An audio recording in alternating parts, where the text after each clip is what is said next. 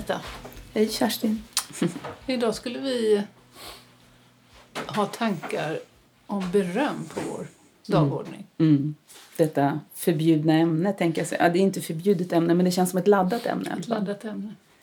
Manipulativt tänkte jag när du sa det. Ja. Alltså både kritiken och berömmet är till för att styra någonting. Eller jag vill någonting, åstadkomma något. Och då blir det ingen riktig relation i det. Nej. Precis som du är inne på. För man håller på med den andra. Man vill åstadkomma någon känsla. Eller, antingen att det ska vara skam då, om det var kritik. Eller att det skulle åstadkomma någon sorts stolthet, glädje kanske hos den andra människan. Att den ska känna sig nöjd. Ja, och kanske till och med att jag säger det fast jag inte tycker att det var så fint eller bra. I förhoppning om att om jag säger det så kommer det bli bättre nästa gång. Eller? Alltså det är som om jag har en dold agenda, en plan. En dold agenda. Och sen att det är lite grann också det här med alltså betygssättning på något sätt. Lite grann alltid handlar om att det är någon som är överlägsen, som bedömer någon som är lite underlägsen. Att det blir ett guldstjärna eller bock i kanten. Alltså att det finns det där. Det är inte fritt flöde utan det är något som ska bedömas. Så man måste hitta andra sätt att, om man nu tänker ändå att jag vill faktiskt förmedla att jag gillar det eller jag tycker om det jag ser eller om man inte tänker att folk bara är manipulativa och liksom taskiga utan verkligen vill säga något gott till den andra människan. Så hur kan man göra det då på ett sätt som blir mer äkta och relationellt? För det kan jag fundera, om du nu inte skulle tycka att jag bara är duktig. Nu är jag vuxen och du är vuxen, så det är klart att det är inte samma relation som mellan föräldrar och barn. Men när känner jag mig uppskattad av det? Alltså, vad är det? Det är klart att du skulle ju kunna... Jag blir glad om du säger att jag gör någonting som fasiken var bra gjort på något sätt. Det är klart att det spelar... Alltså det känns bra. Men... Om det bara blir som liksom en klapp på huvudet så vet jag att det inte känns bra. Men om det nu skulle vara något som jag kan uppskatta. Eller känna uppskattning i så är det väl... Alltså, ibland tänker jag sådär. Jag sa det till någon förälder som jag träffade rätt nyligen också. Hur ofta ser ditt barn de där stjärnorna tändas i dina ögon? För att det var någonting i berättelsen som den föräldern just då hade om sitt barn. Som ju ändå var en ganska jobbig berättelse. Att det var väldigt misslyckat i relationen. Och hon var väldigt trött och så, den här mamman. Men så fanns det sidor hon gillade.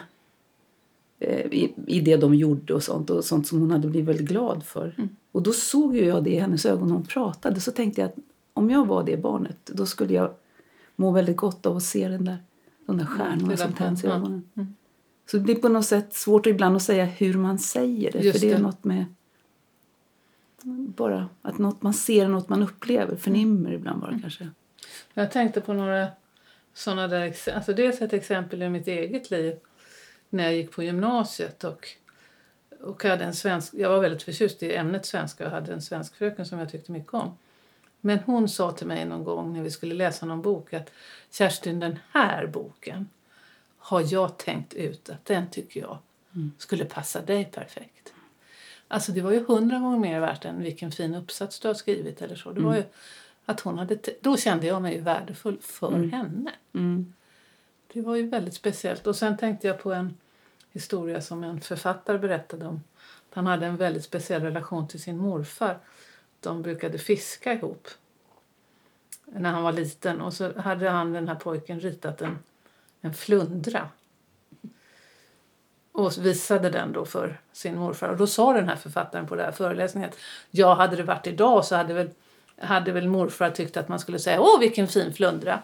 Men nu sa inte den här morfar det utan han sa jaha, jag ser att du har tänkt rita en flundra men det blev faktiskt inte riktigt någon flundra.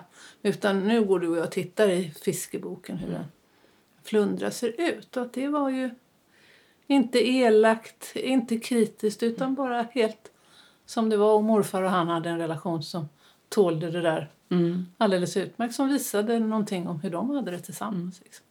Det blev, när du bara beskrev det nu så tänkte jag så att han blev ju väldigt tagen på allvar den pojken. Alltså att det där med Som om han ville kanske utforska det här med fysik. Alltså att det är ett intresse de har ihop. Absolut. Som kan fördjupas också, inte bara bedömas. Ja. Genom att fortsätta prata om det. Hur ser en flundra ut då? Och så gå vidare. Ja, och då tänker jag att det viktiga blir på något sätt delandet av upplevelsen. Alltså, jag tittar på mitt barn som gör någonting kanske, eller mitt barn visar mig någonting som det håller på med.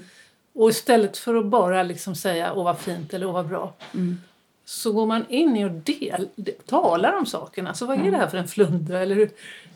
Alltså det är delandet som blir grejen, inte bedömandet. Det är det som är det roliga. Jag vill att du ska dela den här upplevelsen med mig, inte betygsätta den. Att det blir så väsensskilt liksom. Nej, precis. Jag tänkte plötsligt också hur inte allt måste kommenteras hela tiden. Det blir också någon sån här... Jag tänkte också på en pappa som sa, det var kanske på en föreläsning vi gjorde någon gång, där han konstaterade att man gör kanske, det är lite, man försöker liksom bara lite snabbt komma vidare eller komma undan. Det är enkelt att säga vad fin den var. Det går fort. Just det. Men egentligen kanske man inte... Det var det där barnet som sa, du tittar ju inte ens. Nej, det var också någon annan förälder som berättade, du tittar ju inte ens. Så att man får rannsaka sig själv lite grann också. Det ena är vad mår barn bra, men det andra är varför säger jag något överhuvudtaget? Vad vill jag med det jag säger? Så att det inte bara låter. Och då är man väl tillbaks till det där, liksom någon slags utgångspunkt. Att det där som jag nu ska säga, om jag ska säga någonting, det hittar jag i mig själv. Det ligger inte på någon yta liksom, utan det, om jag ska vara riktigt ärlig, då måste jag liksom tänka efter. Vad är det jag vill säga när jag ser det här? Eller?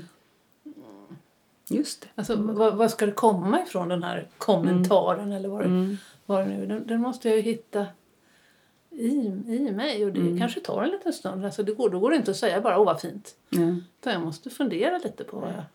Nu när du pratade så tänkte jag plötsligt på, det kanske var där vi började, att det är någon sorts idé om att nu ska vi inte kritisera utan nu ska vi istället uppskatta. Men det finns ändå en grundidé om att vi måste hålla på. Och ibland tänker jag så här, man kanske inte behöver hålla på så himla mycket, utan lita mer till att känns det bra så känns det bra. Ja. Och finns det något att säga så säger jag det. Ja, just det. Men inte konstruera så mycket. Nej, och jag tror att det finns en risk i föräldraskap idag, eftersom det är så mycket tips och idéer, att man håller på med man ska boosta sina barn. Ja, man ska boosta. Och man ska, alltså peppa och boosta och coacha. Det är ett evigt hålla på. Lite svalkande likgiltighet, tror jag Jesper Juhl har sagt någon gång. Det är bra. Lite svalkande likgiltighet. Tagga ner, som min kollega Janne brukar säga. Ja, det kanske kan räcka om det.